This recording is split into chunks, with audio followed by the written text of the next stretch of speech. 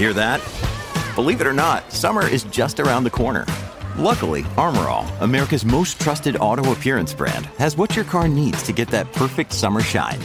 Plus, now through May 31st, we'll give you $5 for every $20 you spend on Armor All products. That means car wash pods, protectant, tire shine, you name it. Find out how to get your $5 rebate at armorall.com. Armor All, less work, more clean. Terms apply. Another day is here, and you're ready for it. What to wear? Check. Breakfast, lunch, and dinner? Check. Planning for what's next and how to save for it? That's where Bank of America can help.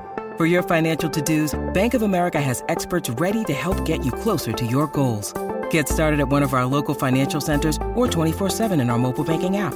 Find a location near you at bankofamerica.com/talktous. What would you like the power to do? Mobile banking requires downloading the app and is only available for select devices. Message and data rates may apply. Bank of America N.A., member FDIC. Allstate wants to remind fans that mayhem is everywhere. Like when your fantasy league meets up at your house. Everything's great until the hot plate gets too hot for the tablecloth. Now your kitchen's up in smoke. And if you don't have the right home insurance coverage, the cost to fix this is anything but a fantasy. So switch to Allstate, save money, and get protected from mayhem like this. Not available in every state based on coverage selected, subject to terms, conditions, and availability. Savings vary.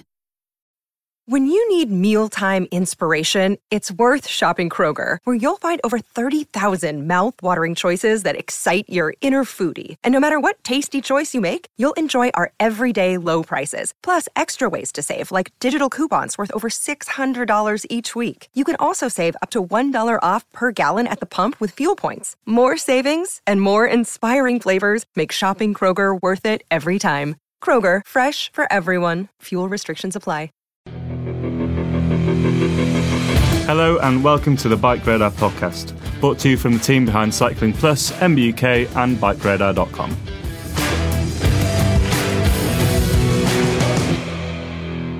Hello there, welcome to the Bike Radar podcast. I'm Tom Marvin, one of the technical editors at Bike Radar, and with me is Seb Stott, who's one of our technical writers. How's it all going, Seb? Yeah, not too bad, thanks. You all right? Very well, thank you, yeah. Enjoying a little bit of October sun today. It's actually quite nice outside. Yeah, it's a lovely day. Makes a change for the past couple of days, and presumably for the rest of the winter now, because I'm going on holiday tomorrow, so it's going to be terrible, I'm sure. Lovely. Good to have a little weather report at the start of our podcast, even though they'll be coming out in quite a long time to people who don't necessarily live where we live. I think it brings a little bit of context, just so we know. It's the 1st of October, Bristol is sunny, as is the Forest of Dean. So yeah. We hope the news you've been waiting for. If you've downloaded this podcast, that's the main thing you wanted to know, I think. Well, we hope wherever you are today, whenever this is an equally nice day, perhaps.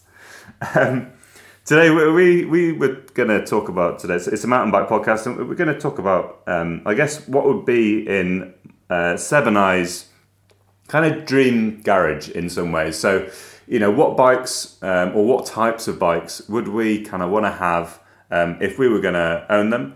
We're going to take into account, you know, the price of those. You know, everyone would love a 10 grand bike, sure, but you know, realistically, not many of us are actually going to be spending that.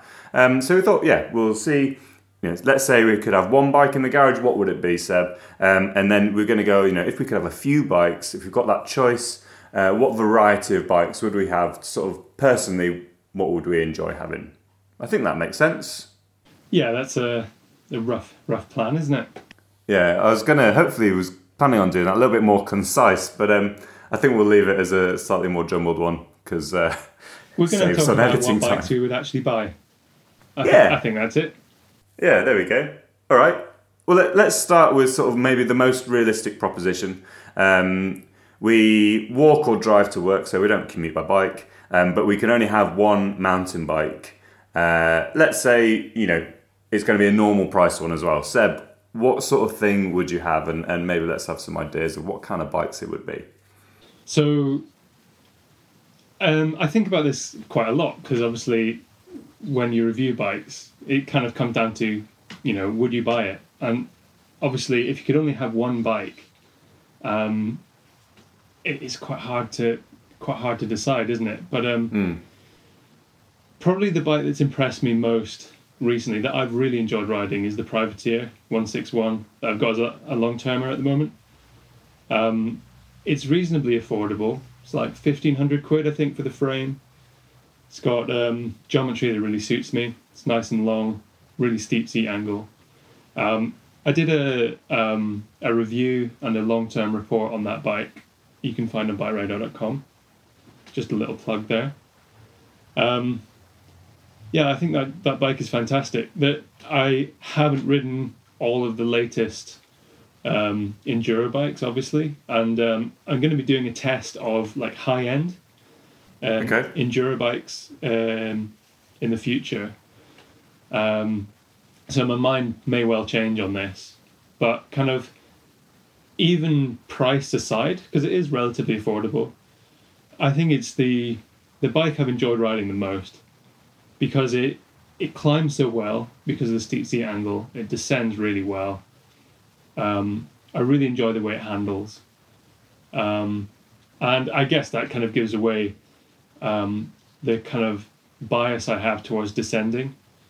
So like your dream bike is always going to reflect what type of riding you do. And while I do like to pedal and I like to do big rides and what have you, I just think it's I always get on well with a fairly long travel bike. I kind of think that the suspension in itself doesn't, the travel doesn't slow you down uphill necessarily. And I think the most important thing for climbing is that seat angle and the suspension efficiency. And the Privateer does really well on both fronts. So although it's no cross country bike, it pedals well, it climbs really well, and yeah, the way it descends is awesome.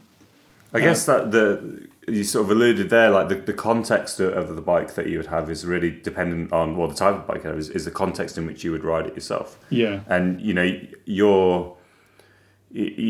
like steep, technical, fast, sort of more enduro type riding, I guess, don't you? Yeah, totally, and I quite like going to the Alps once a year or so, ride some uplifts. Maybe I go to a bike park like the Revolution Bike Park every now and again.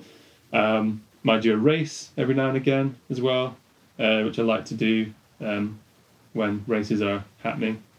So yeah, it just reflects the type of riding I do. But personally, I think that even for mellower trails, where you're doing a lot of pedaling, I really don't mind having that extra travel. I don't think it slows you down that much relative to a short travel bike. And I think that's why if I only had one bike, it would be a long travel bike, because I think when you want to ride technical, rough terrain, there's no getting around it. You want longer suspension travel will help with that. But when you've got steep seat angles, lots of anti-squat, climb switches, the travel doesn't really make you slower uphill. So I think what I would maybe have is one bike with two sets of wheels. One with like tough enduro wheels with tough grippy enduro tires, and then like maybe a slightly lighter set of wheels with lightweight faster rolling tires. And I think the wheels, and the main reason your enduro bike is slower than your cross country bike, that obviously there's lots of things going on, but I think the main factor is the tires. Yeah. And bigger bikes tend to have those bigger, stickier tyres to make the most out of those bigger bikes, and thus they feel bigger, feel heavier, feel more sluggish. Totally, yeah. And if you do the maths on, how much slower will you go up a hill with an extra kilogram or an extra 2 kilograms of weight, you're talking like 1 or 2% slower up a steep hill. But the rolling resistance of the tyres will make a bigger difference than that, much bigger. So yeah, if you put lighter, faster rolling tyres on an enduro bike, in my opinion, it makes a pretty good trail bike. And maybe the Privateer isn't the perfect example of that because it's heavy. It's like, I think the frame is like 4.6 kilos for a frame. The way I've got it built up now with like really heavy e-bike tyres is like 16.5 kilos. So it's a heavy bike, And yeah, like, although weight, I really don't think weight makes as much a difference as people think. Obviously, it does make some difference, but there are bikes out there where you can have a lot of travel without having that much weight. I was thinking about something like the Yeti SB150, like carbon frame, lightweight bike. It's got a pretty steep seat angle, lots of anti-squat, so it pedals well. It's also quite a light frame. And I think that could be a really good kind of one bike for everything. Because you could build it up pretty light and put some lightweight tires, lightweight wheels on it. And it would be a great like trail bike. Mm-hmm. But then you can put like downhill tires on it, put something like a Fox 38 on it, and it's basically a downhill bike. So would that be sort of your pricier option then, instead of if you had a really good job? I think if they did a double XL, it would be. I think it's just a bit. It's not quite long enough for me. The XL, but yeah. I mean, it's the reason I mentioned the Privateer is not because it's cheap necessarily. It's genuinely the bike I've enjoyed riding the most, irrespective of price. And yeah, I'm looking forward to riding bikes like. Hopefully they'll be getting the Raw Madonna to have a go on soon. I really had high hopes for the Scott Ransom because that's 170mm travel, but it's like really lightweight. The frame is really light and it's got like remote lockouts. I think remote lockouts are pretty cool, but the suspension balance on that bike is just a bit off. The shock tune is too light and the seat angle is too slack. So I feel like that bike was almost what I'm after. But I mean, the lightness is not that big a deal anyway. So I'm pretty happy with something like the Privateer. I don't think the Raw is much lighter, if at all. No. Anyway, and that's a lot more expensive. But what I do like about the Raw is the kind of the finish and the attention to detail. It's a beautiful looking bike. Yeah, the huge bearings in the shock, top and bottom. And I've had some issues with the lower bushing on the Privateer squeaking. And like, I think I'm so into mountain biking that I will always be willing to spend to get a good bike. I'm so into mountain bikes as well. Like, there are people who like mountain biking but are not fussed about what bike they are.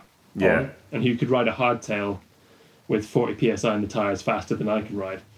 But I'm not one of those people. I'm obsessed with the bike and how it performs. And so, like, I would happily have a 5-year-old phone and a 20-year-old car if it meant I could afford a nicer bike.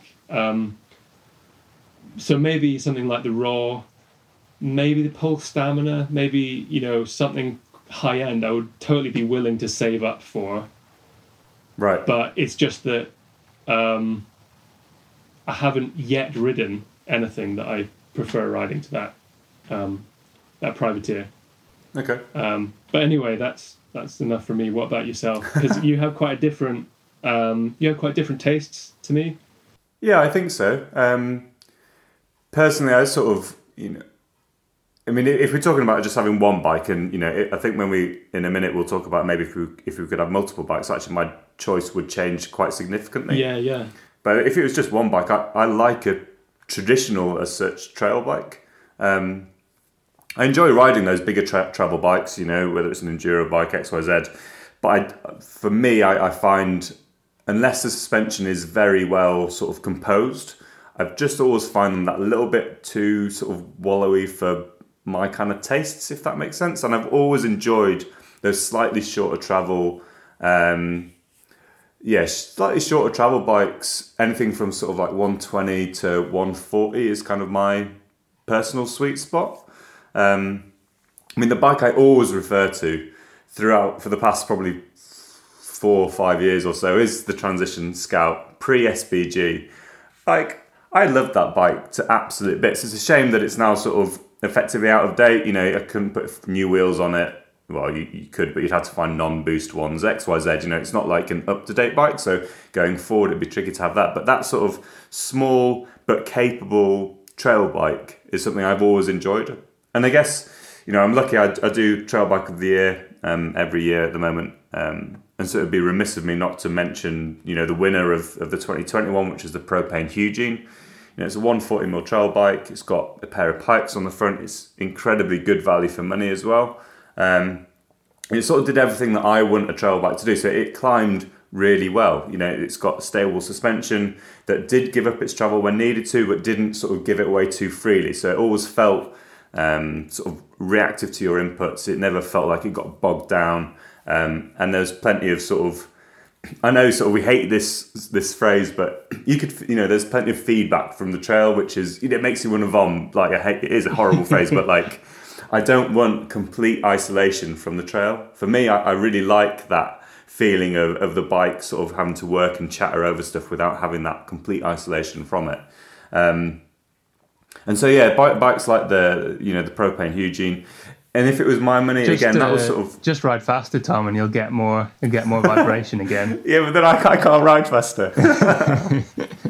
I ride as fast as I can. No, I'm only kidding. You ride fast. It's just, with a longer travel, you have a, correspondingly softer spring rate if you actually want to use that travel.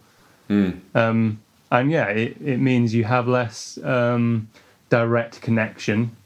This is another horrible phrase that I just started using. A less direct connection to the trail. Isn't that a terrible cliche? That is disgusting. But yeah, it does. A firmer spring rate means that your inputs translate into like pumping the trail or whatever, or pumping into a jump faster and more directly. Mm-hmm. So yeah, of course, there's a reason we're not all riding around on like 400mm travel bikes. But I also think that travel could be related to the length of your limbs. Okay. Because if you've got longer arms and legs, you can move the bike up and down underneath you more. Then you can more easily push through that part of the travel. You can push through more of the travel without kind of running out of range of movement. So you can pump the trail more effectively, even with a longer travel bike. Whereas if you've got really short arms and legs on a long travel bike, then you're a bit more of a passenger, and it's harder to kind of proactively push into the trail. So maybe there's a bit of a relationship there between the rider height and the length of the travel. Yeah, possibly, yeah. We're quite similar height, so I think it's more down to preference and what we get out of riding. And I guess the sort of riding that we do a lot, maybe we ride together fairly often. So I guess it's not like my riding is necessarily much different to yours, but I sort of probably have a less of a focus of going as fast as I can down. Like I've got very little interest in racing enduro, that sort of thing. That's not kind of me, I guess. Yeah. It's about what we enjoy in riding rather than what we actually ride. That's different. Yeah. So I guess that. So what bike would you have if you could have only one bike? Would it be that Transition? I wouldn't go out and buy that Transition now, because the one I really love is out of date. So it would be a bit annoying. The latest ones, they have this SBG geometry, which is their sort of it's longer, slacker, short offsets, all that sort of thing, and it made the bike more capable. But I sort of felt it kind of almost dulled it a little bit. So I like it. I'd love to try bikes like the Transition Spur. But I think if I was, let's say tomorrow I leave Bike Radar and MB UK and I need to go and buy a bike and I can only have one, I would probably very heavily be looking at something like the Orbea Rockham. Their aluminium ones start at about $2,000, I think, and they're fairly good value for money. And I rode it on the launch a couple of years ago. I've not ridden one since, but I did really rate it when I rode it on the launch as like a 140, 150mm trail bike. And I would consider the Eugene as well. So the Eugene was about $3,500, really good value. So sort of in that bracket of 2.5, 3 grand. Yeah. I would have to have a look at probably those 2 bikes if I was going to have one bike in the garage. Yeah. Yeah. So if we were going So you'd go for the aluminium one. I would prefer the aluminium one with a higher spec over the carbon one with a lower spec. Yeah, because I still value having, whether it's an XT drivetrain or factory level suspension, or whether it's like an ultimate fork or something. I'd rather those components with an alloy frame than a carbon frame with like a performance level fork and an SLX or GX group set. Yeah, agreed. Yeah. Because again, it's that weight thing versus performance of components, and I think the difference in weight between the alloy and the carbon frame is, say it's a kilo or whatever it is, but I think the difference in performance between GX, SLX versus XT, or performance versus factory, select versus ultimate is more noticeable than that extra kilo in weight. Oh, totally. Yeah, yeah. What would you have if you could have 2 bikes then? Would you have an e-bike? How many bikes would have to be in your garage before you had an e-bike? Well, so if we're talking mountain bikes, it would be a number of bikes. If we're talking bikes, yeah, 4. So at the moment, go on. The reason why I sort of thought about doing this podcast was because I was looking at the bikes that I've got on test at the moment in the garage, and I was like, hang on a minute, like this is actually my perfect garage at the moment. There are more than 4 bikes in there, but there's 4 bikes that I'm currently riding quite a lot. So I've got... What's your address, Tom? With the... I live in Scotland.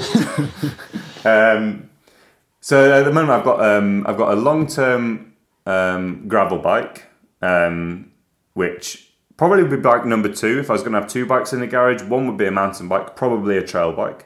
The other one would be a gravel bike. I think I'm with you on that. I would have a full suspension mountain bike and a gravel bike. Mm-hmm. In fact, the only bike I own is a gravel bike because I want to get places. Yeah, they're so... Yeah, I mean, I love sort of gravel riding, the concept of it and all this sort of thing. So there'll be the gravel bike, there'll be a mountain... Well, there'll be 2 mountain bikes. We've jumped to 4 bikes here, but I'm just going to very quickly run through it. So gravel bike, and it'll be the Lauf, which I have, which... Honest to God, I think is one of the, it's the bike I would very happily go and buy tomorrow. I would have a long travel hardtail mountain bike. We'll get onto that later. Long travel hardtail? Yeah. Really? Or like an aggressive hardtail. We'll talk about it in a minute. You're obsessed with Marin Elroy. I absolutely love it. We'll talk about that in a minute. Our taste in bikes is so different. It is, isn't it? I would have a cross-country race bike, full sus, and I would have... So I've got, on bikeradar.com, my long-term bike this year has been a Bergamont E-Horizon Gent 600 something or other. Terrible name, but it's a hybrid, like sit-up-and-beg hybrid e-bike, and it's absolutely brilliant. Like that as a sort of form of transport. Yeah. If I was having multiple bikes and I wanted to ride to work, ride to the shops, ride to climbing, whatever it is, that's when I'd have an e-bike to get around town. Do they do a ladies version? Like, why is it called a gent? I think because they do a ladies version. Okay, yeah, that makes sense. Yeah. So that would be when I'd have an e-bike. Mountain bikes, it would take a couple more iterations of bike, maybe 5th or 6th if we were just talking mountain bikes. We went out shooting on e-bikes the other day, and I didn't have the best day. I think I'd have to ride an e-bike so much to really get used to it, to really enjoy riding it again. Yeah. How about you? So I've recently done a group test of e-bikes, e-mountain bikes, like 150, 160 mil travel e-mountain bikes. And me and my girlfriend, who is pregnant, had a great time, like riding to the pub and things. We live in a really hilly part of the world. Going to the pub when you're pregnant is like either you're just not going to do it or you're going to drive. But if you've got e-bikes in the garage, we rode there. We rode up to the farm where she works. Did like the farm feeding round where go around feeding the pigs, feeding the horses and stuff on like really hilly grassy fields. Normally takes ages like walking between all the different fields. Did it on e-bikes. It was brilliant. And normally we drive up the hill to the farm because it's a big old hill. Yeah. Rode up with girlfriend, rode up, rode to all the different places. It was brilliant. Like, an e-mountain bike is actually quite a good all-rounder because it's a great commuter. Yeah. You can commute to, especially if you live somewhere hilly. Like, if you've got a motor, it doesn't matter if it's got slick tires or draggy tires. Stuff. You can just go 50 miles an hour everywhere. I went to the post office on an e-bike the other day because I had to go up a big hill to the post office with a couple of forks in a rucksack. It meant I've used the car way less because I've got e-bikes around. Yeah. But I agree with you that for mountain biking, I feel like it's not quite the same. Like, when I go out on an e-bike ride, it's fun, and you're like, oh, this is great. I'm going up a steep off-road trail at like 15 miles an hour. It's great fun. But none of them that I've ridden so far are anywhere near as good when descending as a normal enduro bike. You've ridden the Turbo SL, the lightweight specialised, Yes, right? I have, yeah. So that is quite light. It's like the bike I rode, which is like second tier, was like 18.5 kilos, an XL. Okay. So it's lighter than most e-bikes, but it's heavier than any mountain bike. But I mean, only a couple of kilos heavier than the that's L, true, right? yeah. That's true, although my bike does have about, like, the tyres on my bike literally weigh a kilo more between them. Mm-hmm. And it's got like a Fox 38 instead of 34, all that stuff. Anyway, but basically that bike was light, partly because it had quite lightweight casing tyres, a Fox 34, an inline shock, and that kind of held it back.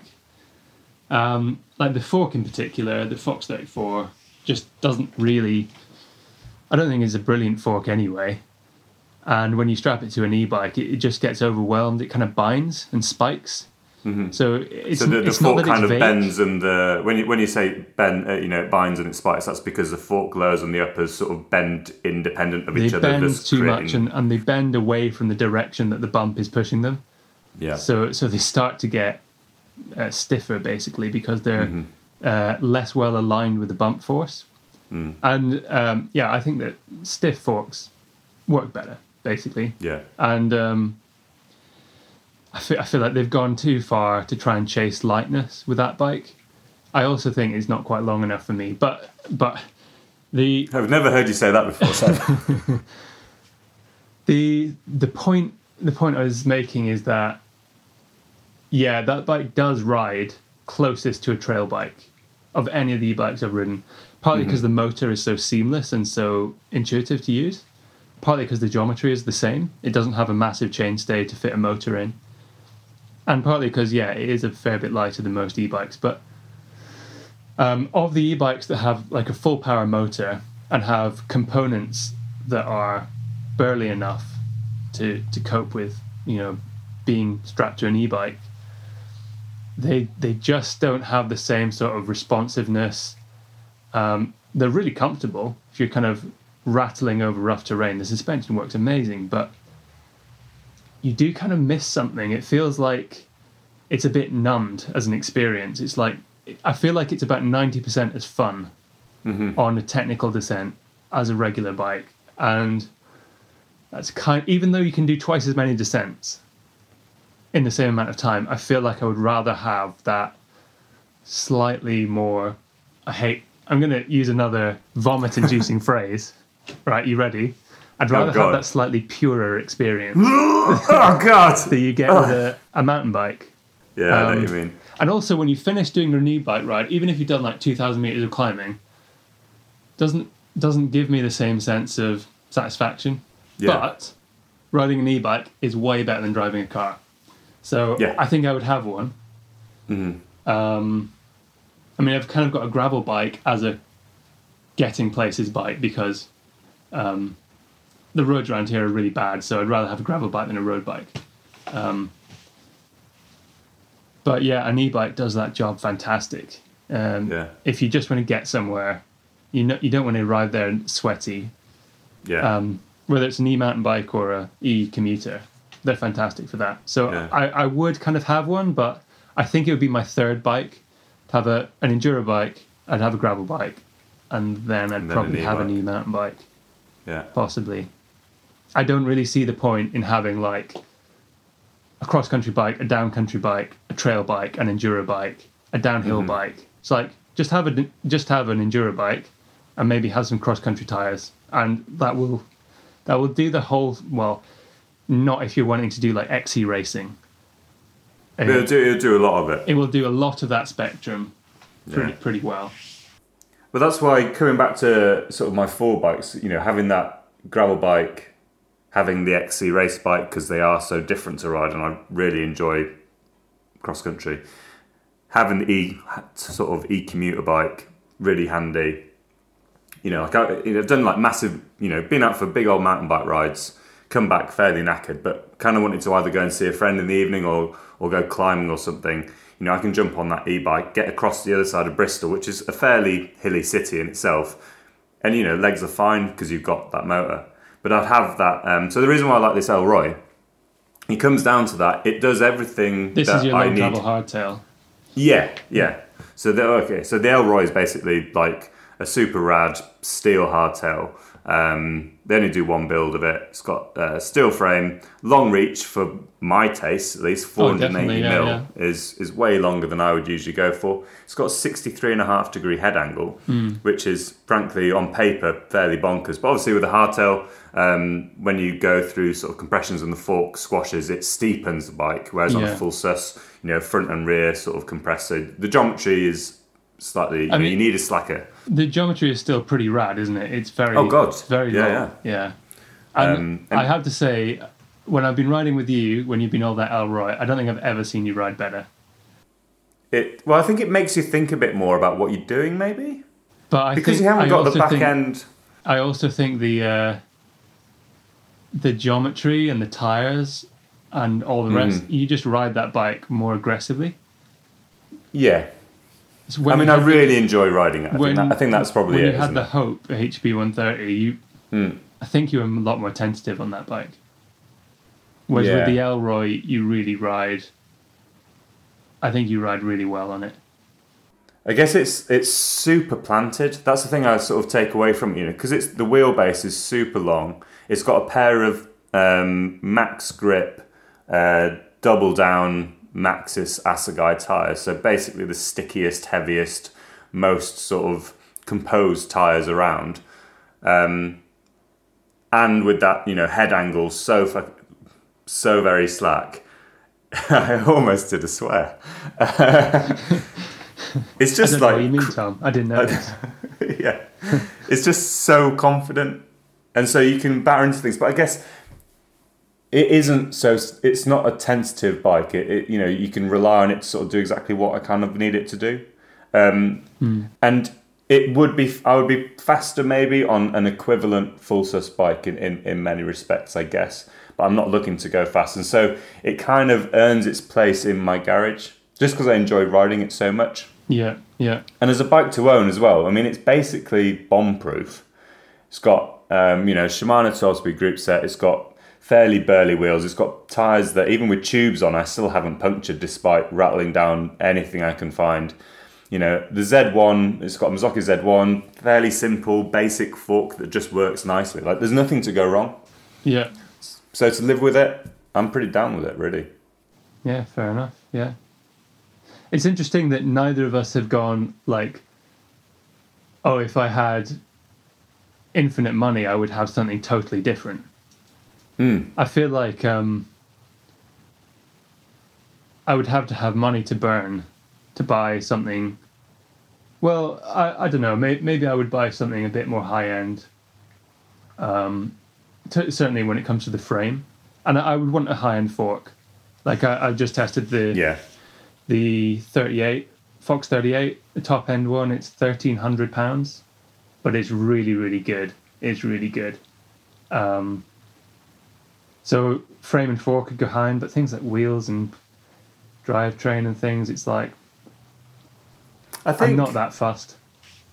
I think it depends on the bike. Like for a mountain bike that I'm going to thrash around the woods, that Marin is perfect. But if I was going to go out and buy like a cross-country race bike, or to some extent my gravel bike, I would go higher end.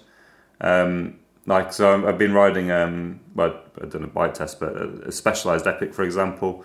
And for me, the enjoyment I get out of, say, an XC race bike is that super light, super tight feeling bike that you can get really good XC bikes that don't cost $7,000. But the XC bikes that cost $7,000 are really, really, really good.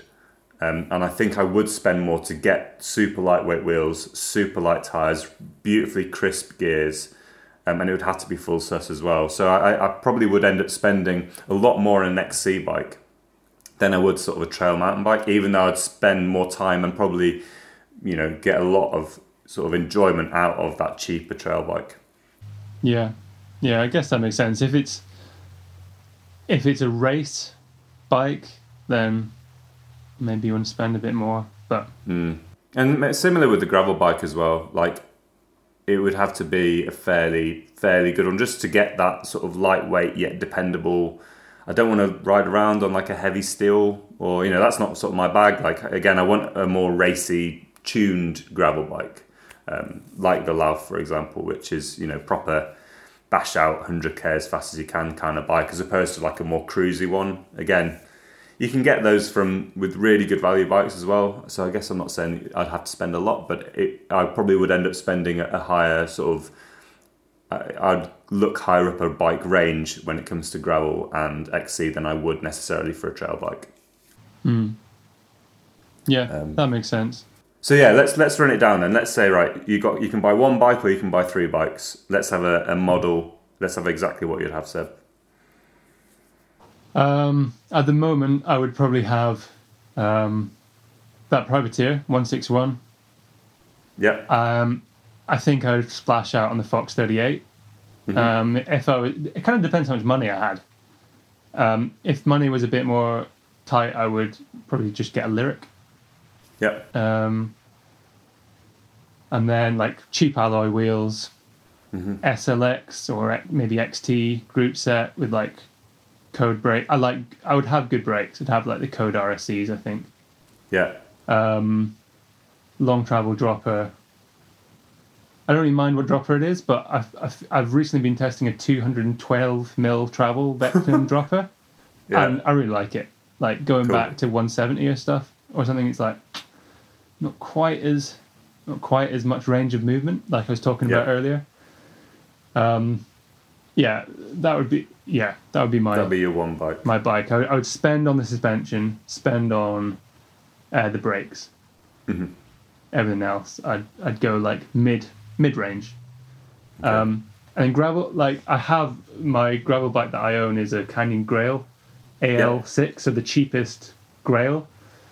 Seems fine to me. I mean, I've not tested many gravel bikes. I've ridden a few. I'm not going to say tested. I've ridden a few. Feels great to me. And it's got good tires. It goes forwards when you pedal. It's got good brakes. I hate riding gravel bikes off road, by the way. So like, I'd rather have a mountain bike. So the Grail is not an off-roady gravel bike. It's more of like a road bike with 40mm tires. Sure. And for the roads around here and for like occasional fire roads, that's brilliant. That's perfect. It's perfect, yeah. That's all the gravel bike I think I ever need. Mm-hmm. And then I would probably have an e-bike as my third bike. That is a tough one. I've not ridden one yet that I've been like, oh, this is the e-bike for me. Mm-hmm.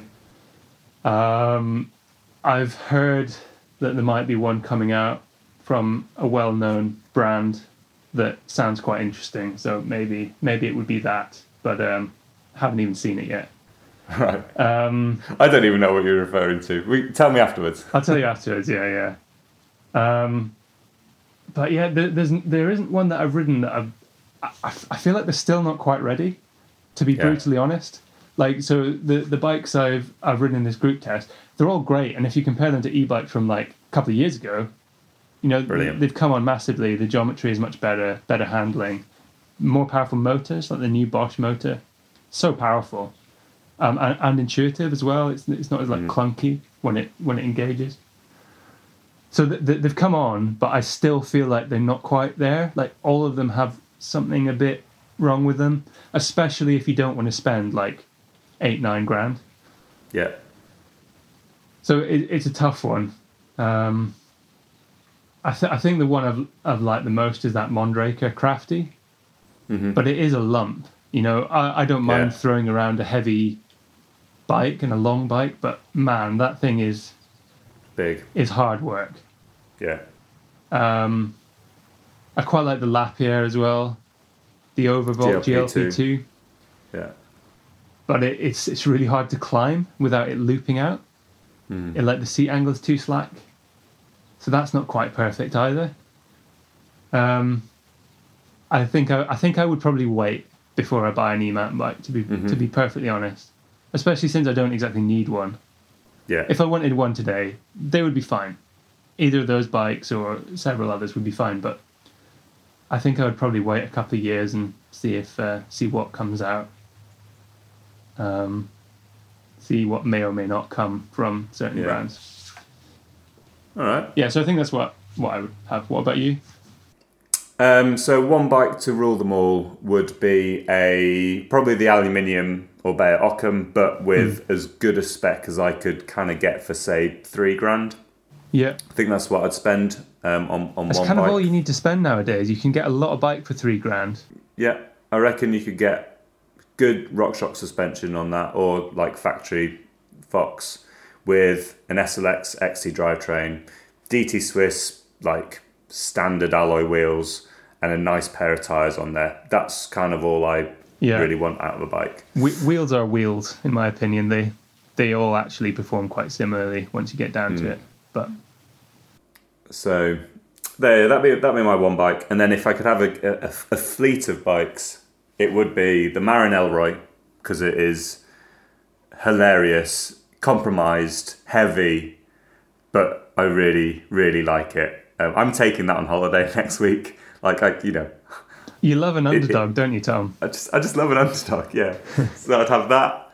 I'd have, so it's a Lauf True Grip, which is a carbon gravel race bike with their little 30mm leaf sprung suspension fork on the front. And I would have, so it's got, I think, Surround Force access with an XX1 access wireless drivetrain, and it's brilliant. I would have that on the bike.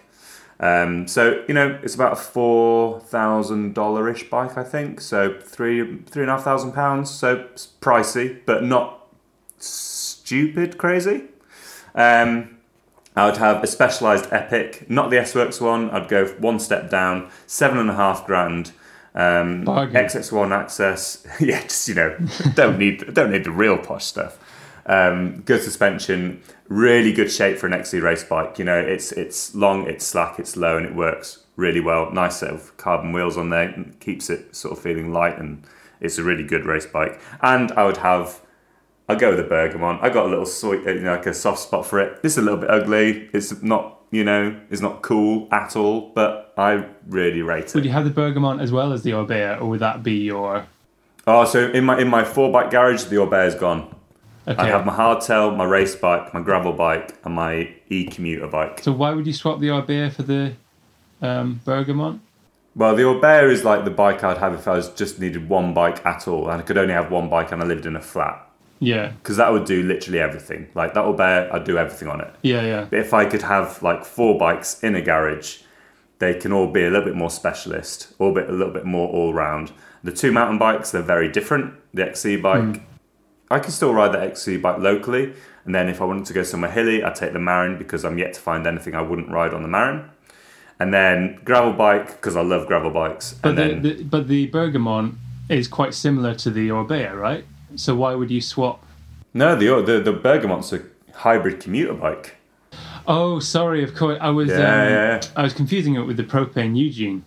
Oh, sorry, no. Yeah, no. My bad. Sorry, my bad. Eugene, I would love. Eugene and the Orbea. Let's sort of put them sort of interchangeable. The Eugene and the Occam. Yeah, I see. The Bergamont stays as my get around town when I don't want to put any effort getting around town. It's my urban transport. It's replacing my car van. Yeah. So there we go. Right, we have rattled on for way too long. Much long enough. We hope that it hasn't. Well, I'm sure it hasn't. Well, maybe it's bored you. If you're bored, you shouldn't still be listening. So we presume if you get to this point in the podcast, we haven't bored you too much. And thank you very much for listening all the way through. Don't forget to subscribe to the Bike Radar podcast and share it with anyone else who might have found that chat vaguely interesting. Maybe it's informed you. Maybe it's given you some ideas. If you've been like driving and this podcast has bored you to tears, but you haven't been tempted to take your hands off the wheel to press pause or skip, then well done. You're an excellent driver. But don't forget things like Google Voice Control and Siri. You could have stopped it. Yeah, you've only got yourself to blame, really. Yeah, learn your technology. Don't write in. It's your fault. So there we go. But yeah, thank you again. And thanks very much, Seb. Thanks, Tom. And we'll see you next time. Thank you for listening to the Bike Radar podcast. If you want any more information on what we've been talking about or more news and views on cycling, check out bikeradar.com.